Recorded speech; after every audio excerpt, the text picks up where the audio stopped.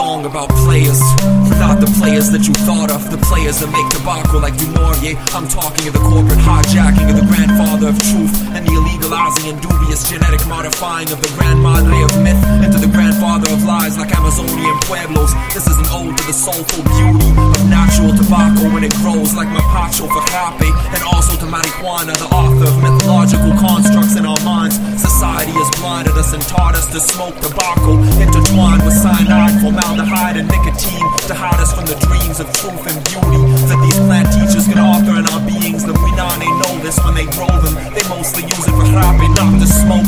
And so do the Andoke and Witoto, Yawanawa, Okaina and Makuna, Apurina and Nipone, and all of the other pueblos are the greatest of rainforests on this globe, as well as all of the noblest tribes and native nations in all of America's quadrants, from the Salish and Tlingit, Kikwaakew and Haida, to the Crees and Six Nations, Anishinaabe, the Blackfoot, Dakota and Lakota, the Mi'kmaq, the Apache and Mohicans, the Hopi and the Lost Toltecs, Olmecs, Aztecs and Mayans, to the Maoris and all the tribes of the oceans and seas. Each of these soulful peoples know that tobacco is not the evil growth that is deceitfully sown and produced, that causes cancer and lies rather than fostering truthful answers in our minds. Do not support the tobacco industry.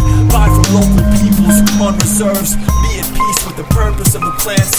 Do not abuse and mistreat them. They will hurt you rather than enchant you with the words of ancestors that planted and grew them. Go to a local smoke shop or dispensary and ask for loose leaves, a medicinal sensi that you can chop. Tobacco or ganja with no preservatives or additives from organic crops. Take a moment and thought. Say a prayer when you roll it. Taste it with your soul as you spark it and it smolders when you smoke it. Be heartful. And for marijuana, know that it is so much more than just a plant that you honor. It is a panacea since its ancestors in the days of Pangea's continent. There are so many different strains that it's easy to be dismayed and made to be in disarray from the flavors. Many are GMOs and crossbreeds. Do not breathe too many toxic species for your genes. Just like a true doctor, like the Blue Buddha duly prescribes you what you ought to abide by. You should follow what guides you. Use the proper constructs for your guys to flourish, and watch for the coppers. Go talk to a doctor so they can prescribe it to you properly. Watch for the liars that try to hawk you for dollars and provide you with harmful breeds of weed with pesticides and chemical death inside them. You need to believe me when I talk of this, or go cop it from a hippie or a rasta that knows what they're offering and told you the kind of ganja that you bought, like strains and species of weed with not a lot of THC and large quantities of CBD. That's an antipsychotic for the brain, and THC is psychoactive, so a lot of it can make you insane and psychotic.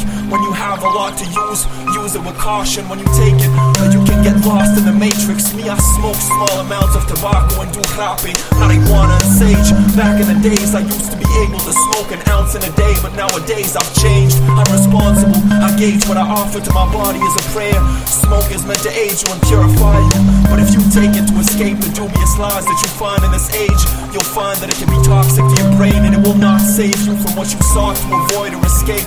It will not bring you solace sublime like you often find. Your body is a temple, so smudge to cleanse it. Don't combust it entirely to embers.